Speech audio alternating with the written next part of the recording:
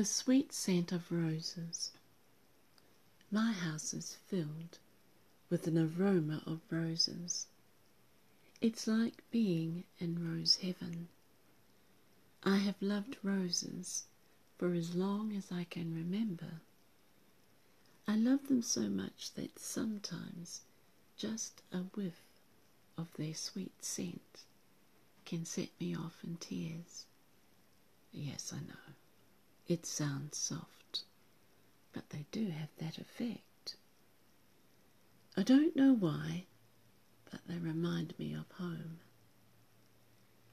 I've been meaning to make rose oil and pump soap, though never seem to have made time for it until tonight.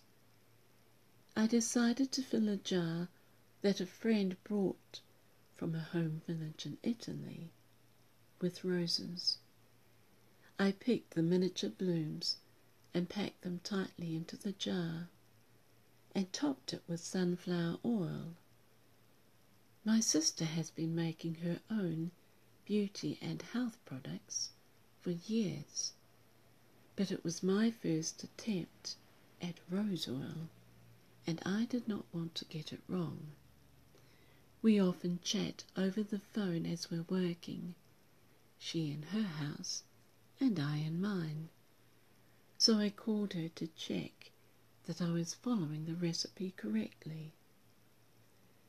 I've often bemoaned the fact that I could not find a rose-scented pump soap. I used to buy it by the litre in Australia, but cannot find it here. I bought a box of it before I left Oz, but have had none since it ran out. I like the variety of soap at Lush, though most of them were too overpowering. My favourite is the humble Luxe Petal Touch, which is infused with French roses and a floral fusion oil. I may stray occasionally, but one bar of anything else is more than enough, and I return to Luxe Roses for everyday use again. I never tire of it, and keep other soap for guests, in case they do. My sister has given me a few beauty products that I can make using the rose oil as a base, and I may try them in a couple of days once the rose oil has had time to settle.